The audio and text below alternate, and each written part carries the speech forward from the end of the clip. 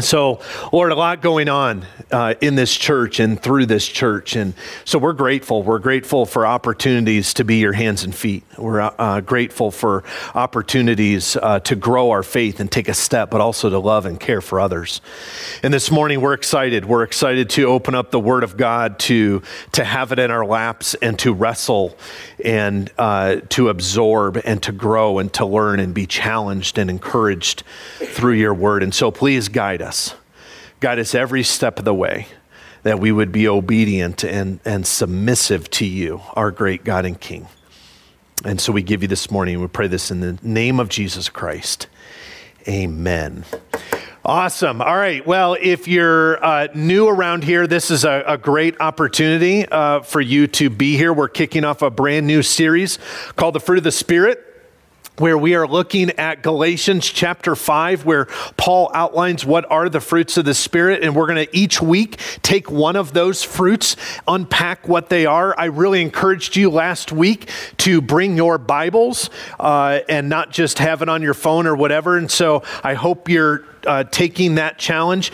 And I would also encourage you, don't just bring your Bibles, but bring a notebook, bring a pen, jot down notes, allow the Spirit of God to speak to you, to challenge you, to invite you to something deeper and more meaningful. Does that make sense to everyone? So please, you're going to hear this on a regular basis, bring your Bibles. If you don't own one and you don't have access to one, we'll buy you one. You just come and let us know. Say, I don't own a Bible. How do I get one? And we'll buy you one. Okay.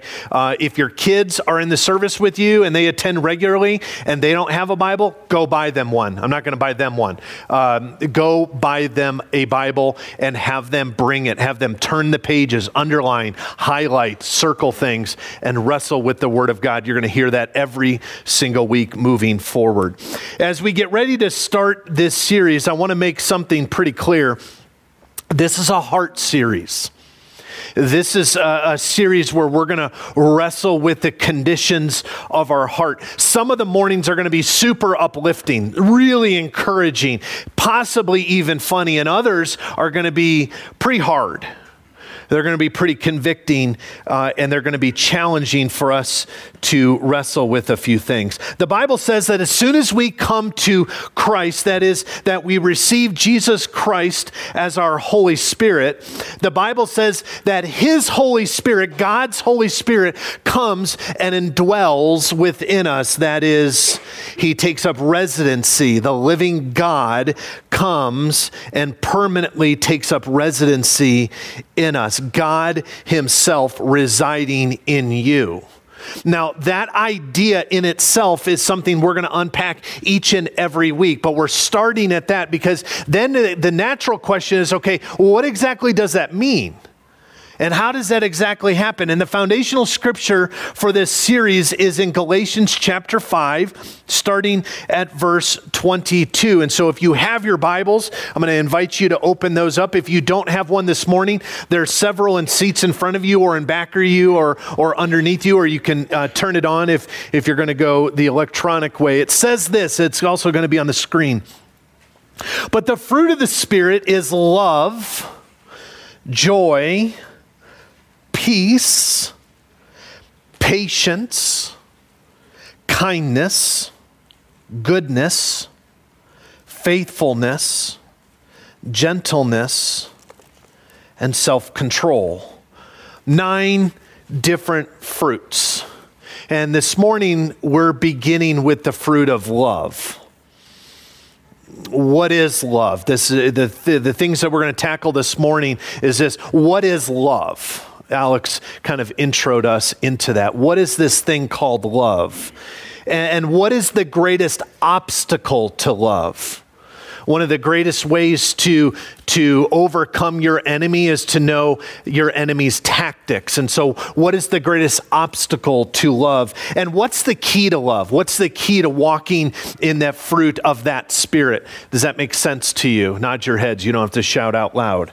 But for these first 2 points, I want to go to a story that Jesus tells in the Gospel of Luke. And so if you would turn with me to Luke chapter 10, it's just a few pages to the left. Luke chapter 10, and we'll be in verse 25. Here, as we get ready to read this story, Jesus is having a discussion with a lawyer. Super fun. And so he's talking to this expert of the law, and we'll pick it up at verse 25. On one occasion, an expert in the law stood up to test Jesus. Not always a great idea. Teacher, he said, what must I do to inherit eternal life? Well, what is written in the law? He replied. How do you read it? He answered, love the Lord your God with all of your heart and with all of your soul and with all of your strength and with all of your mind, and love your neighbor as yourself.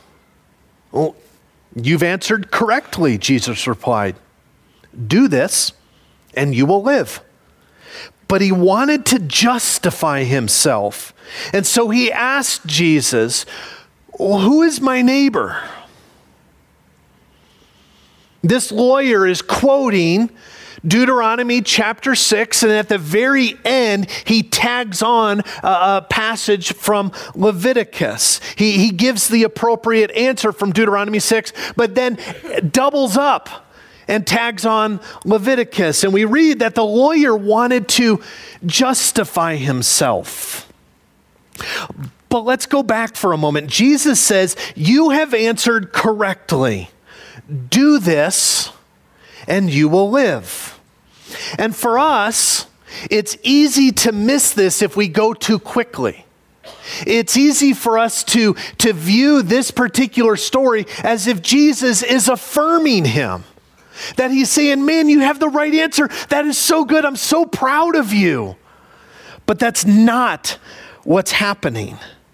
He's actually calling the lawyer's bluff. There's a debate that is happening right before our eyes. He says Christianity is not just about right thinking. Christianity isn't just about having all the right answers. Christianity isn't going to a Bible study and then being able to just recite those things. You are doing so great, Mr. Lawyer. Keep up the good work. That's not what he says. Jesus says it's not about those things. It's right living. And so live it. Don't just come and give me the answers. Jesus knows in this particular instance, this is part of why I love Jesus. There's a lot of what I love. I love the tenderness. I love that he holds a lamb. We know he holds a lamb because we've seen paintings of it. I love that side of Jesus, but I really like this side of Jesus. He knows that this lawyer is not there to make friends with him. He's not there to buddy up with Jesus. He's not there to be best friends and to build a camaraderie or even to even go further, to follow Jesus. That's not why the lawyer's there. And so Jesus publicly calls this lawyer out. And the lawyer is embarrassed. And how do we know this? Because we read in the last verse that he wants to justify himself. He wants to vindicate himself. He wants to save face, if you would, in front of all these people that are listening and watching. You see, this lawyer has picked a fight with Jesus. Doesn't often go well. Ask the enemy on the day of the crucifixion. And so the lawyer does what all lawyers do when confronted by a question. He asks a question. What does a lawyer do when asked? They ask. And so he asks a question in response saying, okay, I hear you, Jesus, but I got a follow-up question. Who's my neighbor? And so let's pick it up in verse 30 of Luke chapter 10. He says, in reply to this, Jesus said, a man was going from Jerusalem to Jericho, and when he fell into the hands of robbers, they stripped him of his clothes, beat him, and went away, leaving him half dead. I don't know how many of you have ever seen someone who's been robbed and left half dead. I have, more times than I can count. It's an awful sight. And that is exactly what's happening to this man. He's been robbed and he's been left. He's in agony. And a priest just happened to be going down the same road, and when he saw the man, he passed by on the other side. So too a Levite, when he came to the place, saw him and passed by on the other side. Now this lawyer who Jesus is speaking with is a Jew. The priest in this story is a Jew. The Levite in this story is a Jew. And all Jews at that time hated Samaritans. Did not just not have relationship with them, didn't maybe walk by on the other side of the road, hated Samaritans. This was, as most experts describe, first century racism at its finest in the name of the people of God. And Jesus knows this. This is so great. Jesus knows this and is with full purpose going to take this story and flip itself on its head. He's going to take this Samaritan, this half-breed, if you would, and Jesus is going to make him the hero. And so in doing so, he confronts this racism, but he also is chopping this man down so that he can possibly be built up. He's shattering this paradigm. And for us, he's shattering a paradigm because Jesus wants to change this man's heart. Let's pick it up in verse 33. But a Samaritan, as he traveled, came where the man was, and when he saw him, he took pity on him. He went to him and bandaged his wounds, pouring on oil and wine, and then he put the man on his own donkey, his own brand new Ford Explorer. Took him to an inn and took care of him. Mark Arnett just got a brand new Ford. Well, it's not brand new, but it is really nicer than my Jeep. So he put him in his Explorer, and the next day he took out 2 silver coins, 2 denarii. That is 2 full days' wages, and handed them over to the innkeeper. Look after him, he said, and when I return, I will reimburse you for any extra expense that you have. Jesus pauses. Which of these 3 do you think was a neighbor to the man who fell into the hands of robbers? The expert in the law replied, well, the one who had mercy on him. And Jesus told him, go and do likewise. Go and do likewise. If you believe it, go do it. Don't tell me about it. Don't tell me you believe it. And then don't go live it. Don't sing about it. Don't talk about it. Don't debate about it on Facebook. If you believe it, go do it. Live it out. And so the question that we're posed with as we pause this story is, what is this thing called love? This week I listened to, Spotify is an amazing thing. Pulled up Spotify and I just was listening to every song that I could possibly find that talks about love. Some of them are super interesting. Some of them are really inappropriate. Some of them have some serious twang and a truck attached to them. Really, Grant? And so this thing called love. We know what love is, but we don't know what love is. We wrestle with, I love you, or I love this. What is love? What is this first of the 9 fruits? What does it mean in relation to God? Does this mean that God is nice? That God is respectful? That he's considerate? That he's indulgent?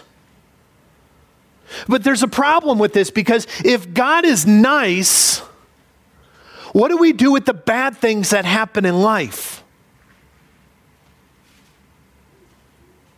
What do we do with sorrow and heartache? With conflict? With divorce and death and financial struggles? Crime? War? It just doesn't fit to say, well, we know that God is love because He's nice.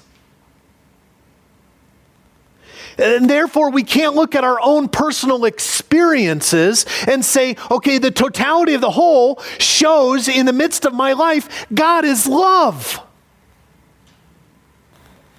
Because you know exactly what I'm talking about when I introduce heartache. Nor can we look at nature and say, look at that sunset. Look at that river.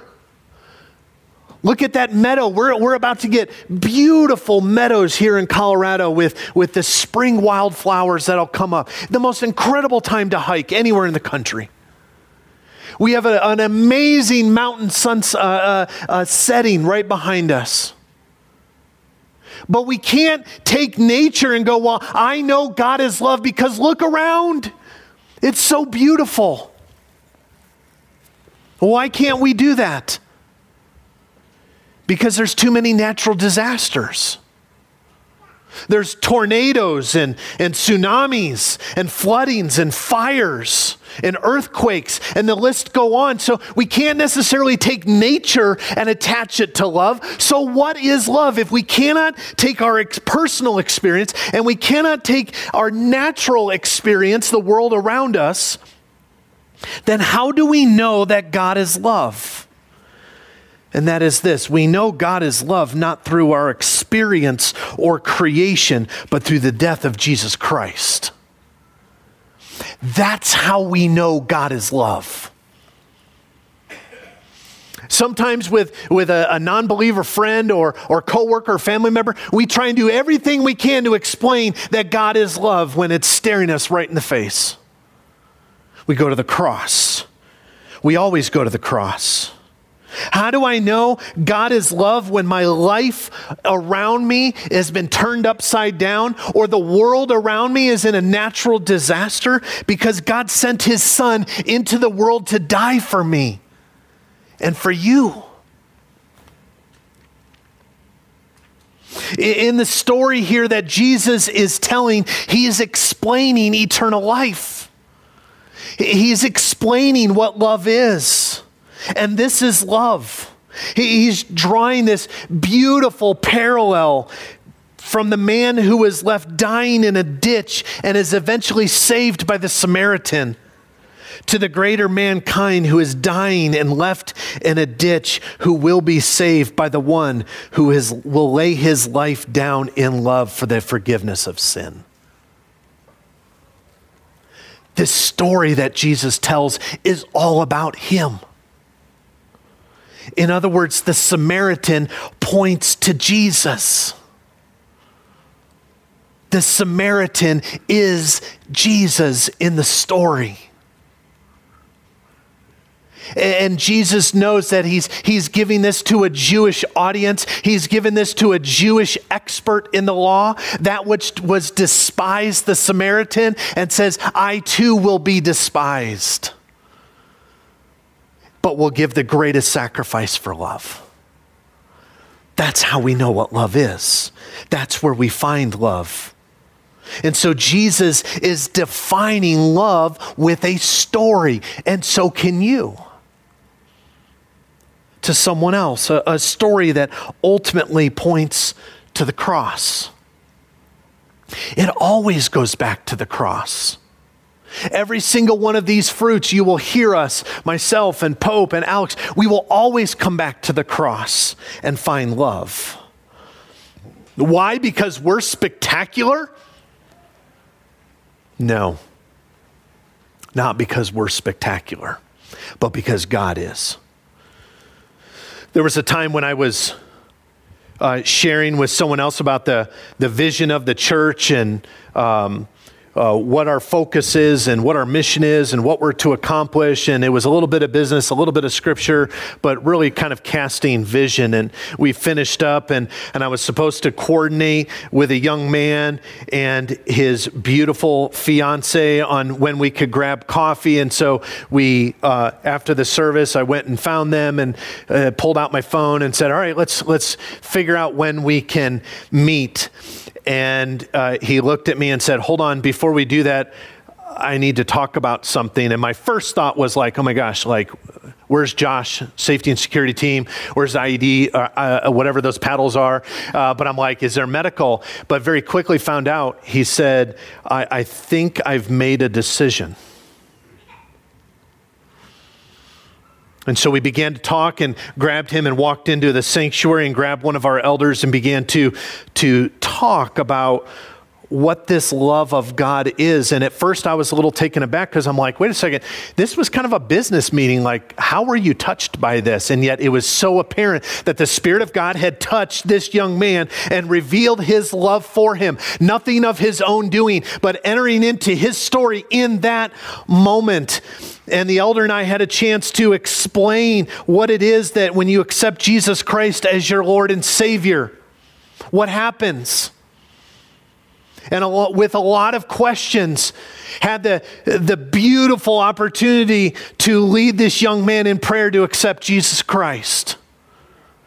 And now still questions and a journey to come. And that Sunday was last Sunday. And Hunter, my new friend, is right there in the back with his beautiful fiancée, Brittany.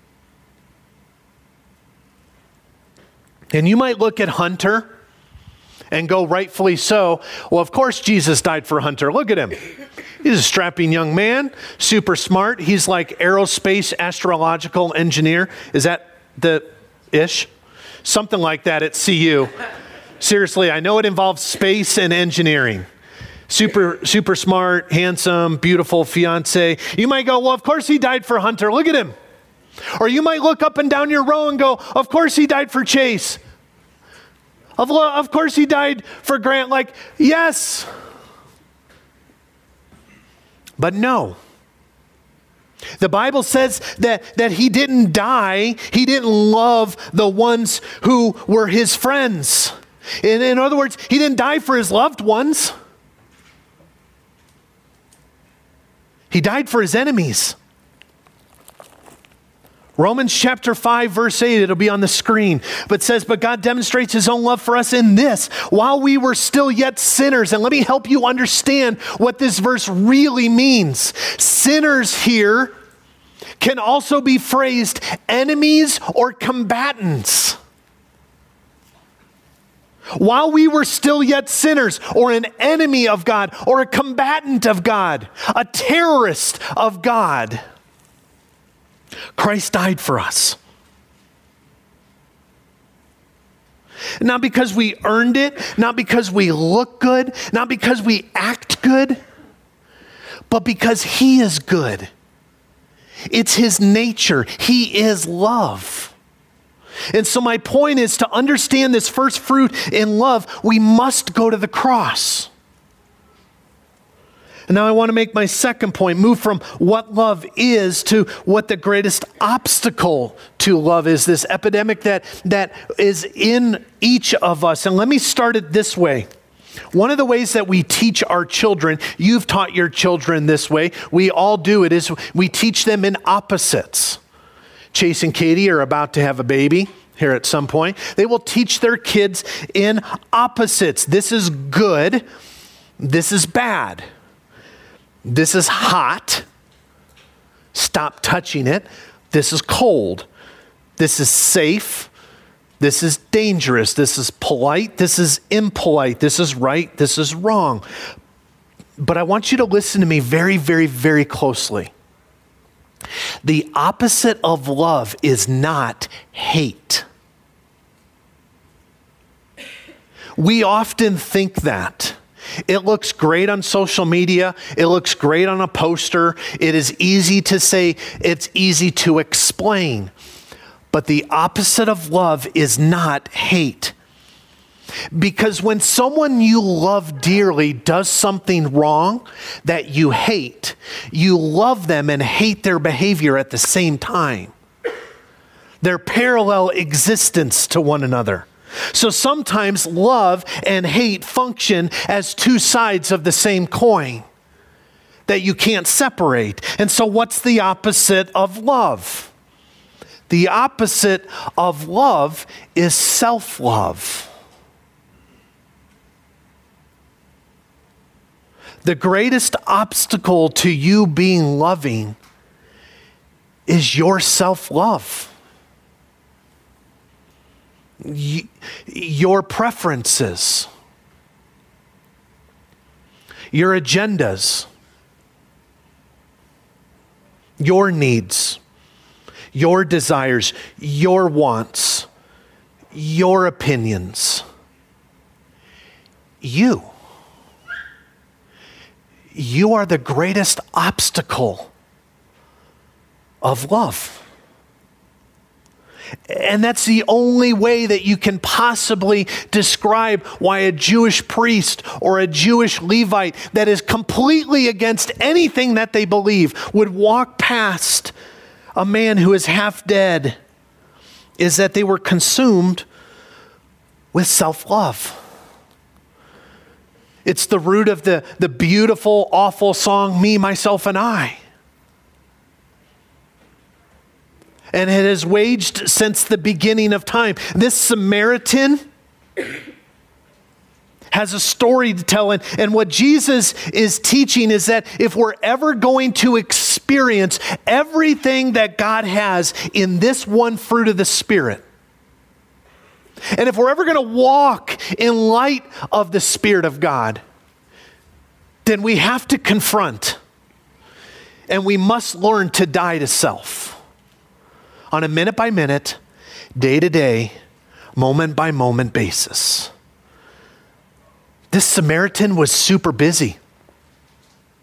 He had places to go. He had things to do, but he stopped. The scriptures say that he bandaged and cared for and tended to. And then he said, listen, I got to go, but I will return and let me know what it costs you because I'm going to see this through. We cannot, as followers of Jesus, have the fruit of love grown deep within our hearts if we are consumed with our agendas, our own hurts, our own struggles, our own plans. That fruit doesn't grow. And we need it. I read a statistic this week from 2017, so it's a bit outdated, but I doubt it's improved much. That worldwide 12% of humanity gets the fruits in their system that they need. Some of y'all are guilty of that. I'm guilty of that. This fruit of love is what allows us to live. And yet we ignore it. We keep it from our diets. And this, by the way, when we give up our agendas and our hurts and our plans, is why I love foster care and adoption so much. Because you don't do that work unless you die to self. You don't take on a drug baby and foster that baby for however long with sleepless nights and crying and PTSD and separation, and the list goes on, unless you die to yourself. Because I don't know a single person who has adopted or fostered that it's just been clear sailing. You have to die to self. Because it's hard, it's suffering, it costs you mental and emotional chips, it costs you financially, it costs your time, it just breaks and takes from you. And you have to die a part of yourself. And some of you are doing that right now. And God bless you.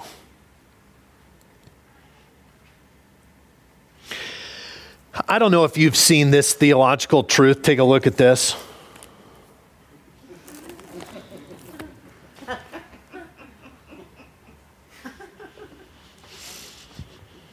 Sometimes we make seminary way too hard. You guys seen this movie? If you're listening online, we have a picture of a snowman with a carrot in its nose talking to some blonde in the movie Frozen. What's her name? Do we know who that one is? It's who? Obviously. So if you're listening online, there's a snowman talking to Anna. Ola. Forget it. All right, and then at the bottom it says, he has a name, Olaf and Anna. Yes. Jeez, should have done some homework before this analogy. Some people are worth melting for. Have you melted for someone? I'm not talking about like lean over to your wife and kind of give her that look like, Barry White tonight, I'm melting for you. I'm talking of melting like, when a snowman melts, the snowman's dying. We don't tell our kids that. It's kind of a morbid part of the story. Some people are worth melting for. The Bible doubles down on that and says all people are worth dying for. All people are worth love. And so who are you melting for? Think with me just for a moment outside of your family. It certainly begins with your family, taking care of your husband and wife and kids and your immediate family. That is great. But then take a step further and go outside of that. Who are you melting for? Who are you caring for? Who are you investing in? Who are you having meals with and discussions and crying with them and laughing with them and introducing Jesus and debating with them and discussing with them and building a relationship? Who is your heart breaking for? Because when the fruit of the Spirit of love is growing within you, you begin to invest in and break for others.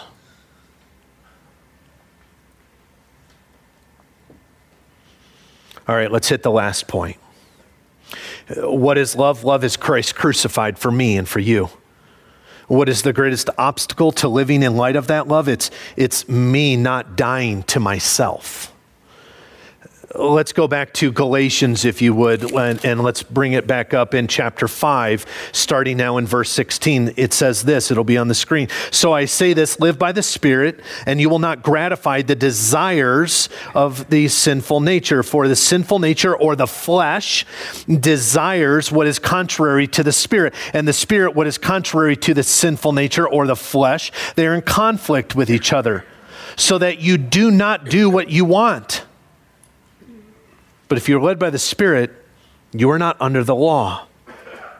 According to the Apostle Paul, love, this fruit of the Spirit, is not conjuring it up every morning. It's not you waking up tomorrow and going, doggone it, I'm going to be loving today. It's not choosing to be romantic. It's not looking at the calendar and going, oh, it's Valentine's Day. I'm going to be super nice to people today. According to the Apostle Paul, it's something deeper than that. And the key to the fruit of the Spirit is to continually walk in the Spirit. That's the key. The key to the fruit of the Spirit is to continually walk in the Spirit. Let me explain it this way. You and I are not self-contained power sources like a car or a truck. You realize that? I know some of you men think you're like super powered. And well, a lot of you are. But most of us do not have self-contained power within us. We're much more like electrically controlled lights that have to find an outlet, and we have to be plugged into it in order to receive that power, and that power generates something, then a light comes on. We must be plugged into that constant current that is the source of power that's outside of ourselves. Not inward enlightenment, not inward self-help, not pulling yourself up by the bootstraps, not thinking correctly, not having all the answers like the expert of the law. It's this outside power. And that is the Holy Spirit. That's why Paul calls these fruits of the Spirit, not the fruits of Brian or the fruits of Hunter or of Lisa. This is the fruits of the Spirit. And if we're not plugged into that, our being isn't being powered. So how do we stay connected? How do we stay plugged in to this current? I want to give you 3 very quickly steps that we stay plugged in. And we're going to be unpacking these as weeks go on. So we're going to zip pretty quickly through these. Number 1, we go to war.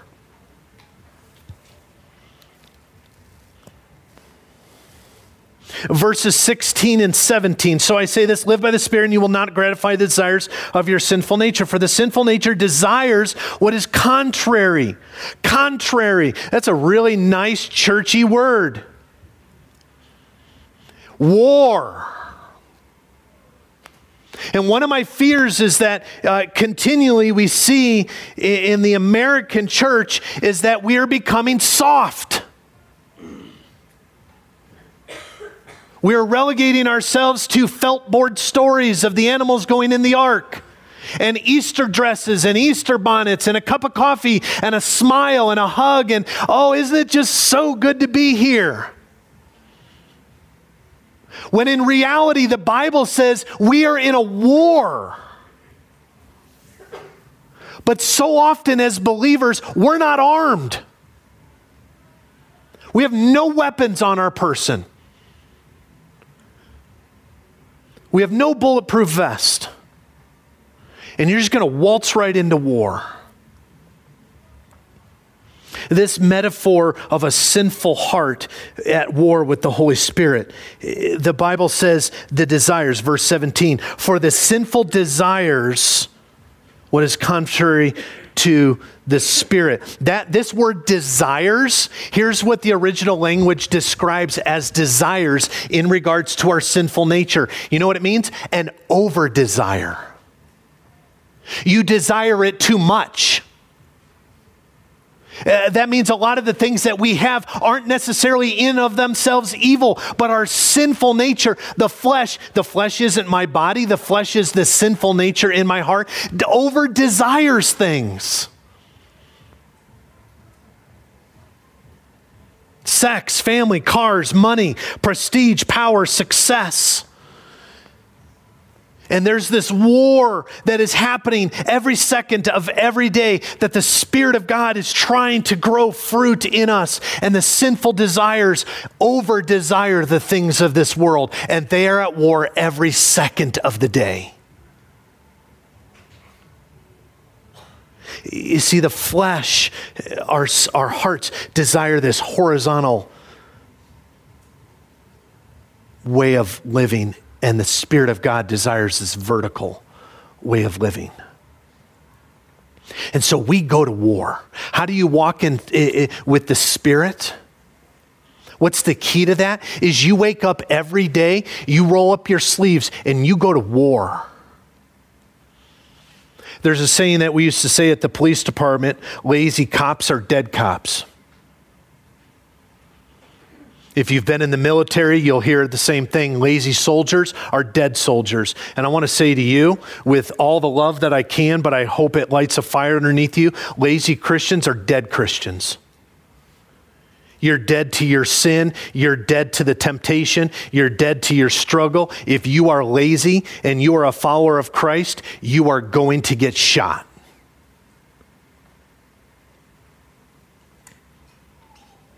And so we go to war. Number 2, how do we stay connected to this power, this fruit of the Spirit? We live in light of our union with Christ. Verse 24, those who belong to Jesus Christ crucified the sinful nature with its passions and desires. Your passions and desires of your sinful nature were crucified with Christ. And you know what happens? That rascal keeps coming back to life. It's like that cockroach you've killed. That's your sinful desires. You kill it and doggone it, there it is again. But how do we walk in that? Colossians says that you have been set free and you have been brought into the light of the kingdom of the Son that He loves. You have a new purpose. You have a new identity because he loves you. Walk in that light. Walk in that freedom. Walk in that newfound identity. You are not weak. You are not defeated. You have not been overcome. You are strong because you have been brought into the family. And finally, you keep in step with the Spirit. How do I have the fruits of the Spirit grown in me? You keep in step. You ever take your kids somewhere evil like Disneyland? There's like 8 billion people there. You have little kids and you're like, keep up. Or you're like at Denver International or LaGuardia or LA, and there's just everybody that breathes air is there. And you're telling your kids, keep up, and you're taking strides and their little legs are like Fred Flintstone, like, I'm trying. You're like, keep up, keep in step. And they're bumping into people and crashing and falling behind. You know what that is? That's life. That's life for the follower of God. And God's going, hey, a lot of people here. You're going to bump into a lot of things in life. Keep up. Stay in step with me. Stay in step. Don't lag behind. Don't get lost. Stay with me now. And just like we do as parents, God, much more patiently than we do, God will turn around and go, all right, grab the hand, stay with me. We stay in step with the Spirit. And we do that three primary ways. Number one, we stay focused.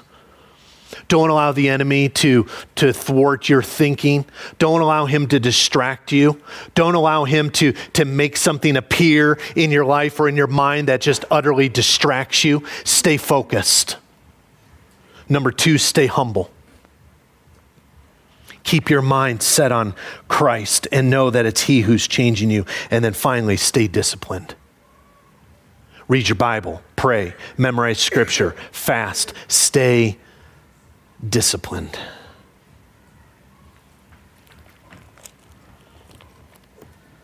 We're going to get ready to take communion this morning. I want you to turn with me to 2 Corinthians. It's just couple pages to the left. You know, communion is an opportunity. Jesus says, do this in remembrance of me. And oftentimes we think, okay, I gotta, in order to do this in remembrance of him, when he's hanging on the cross, I just gotta dwell on this bloody man hanging on the cross. Okay, there's a moment for that, but it's so much bigger than that. It's that this table reminds us of what he's doing in us. And so I want to direct you to 2 Corinthians chapter 3, verse 18. And this is what it says. And we, who with unveiled faces all reflect the Lord's glory and are being transformed into his likeness with ever increasing glory, which comes from the Lord who is Spirit. Do you realize you're being transformed into the likeness of God? You are being transformed into the likeness of the God of all creation. You are taking on his appearance. As you grow, you're taking on his character. You're taking on his spirit. You got to be kidding me. In all of our sinful nature, in all of our struggles, you are being transformed into the likeness of God. Whoa.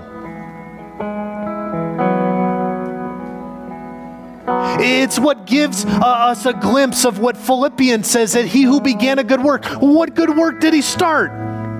Me being a good parent? Sure. Me being a good son? Absolutely.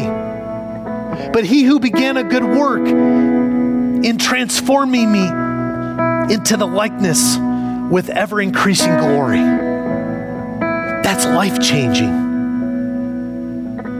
And when we come to the table, we do this in remembrance of that's what's happening. This fruit of the Spirit, we're going to figure it out. We're going to battle. We're going to figure out what love and peace and kindness and gentleness is. Please bring your Bibles. Please bring your notebooks. Please bring a pen. Take notes, wrestle, grapple, get into a life group, and continue then as God speaks to you to bring that into your time of worship. And so as we come to the table, would you join us on the sides as you approach and then go back to your seat up the middle and enjoy this time with your Lord and Savior. That He's transforming us. Thank you, God.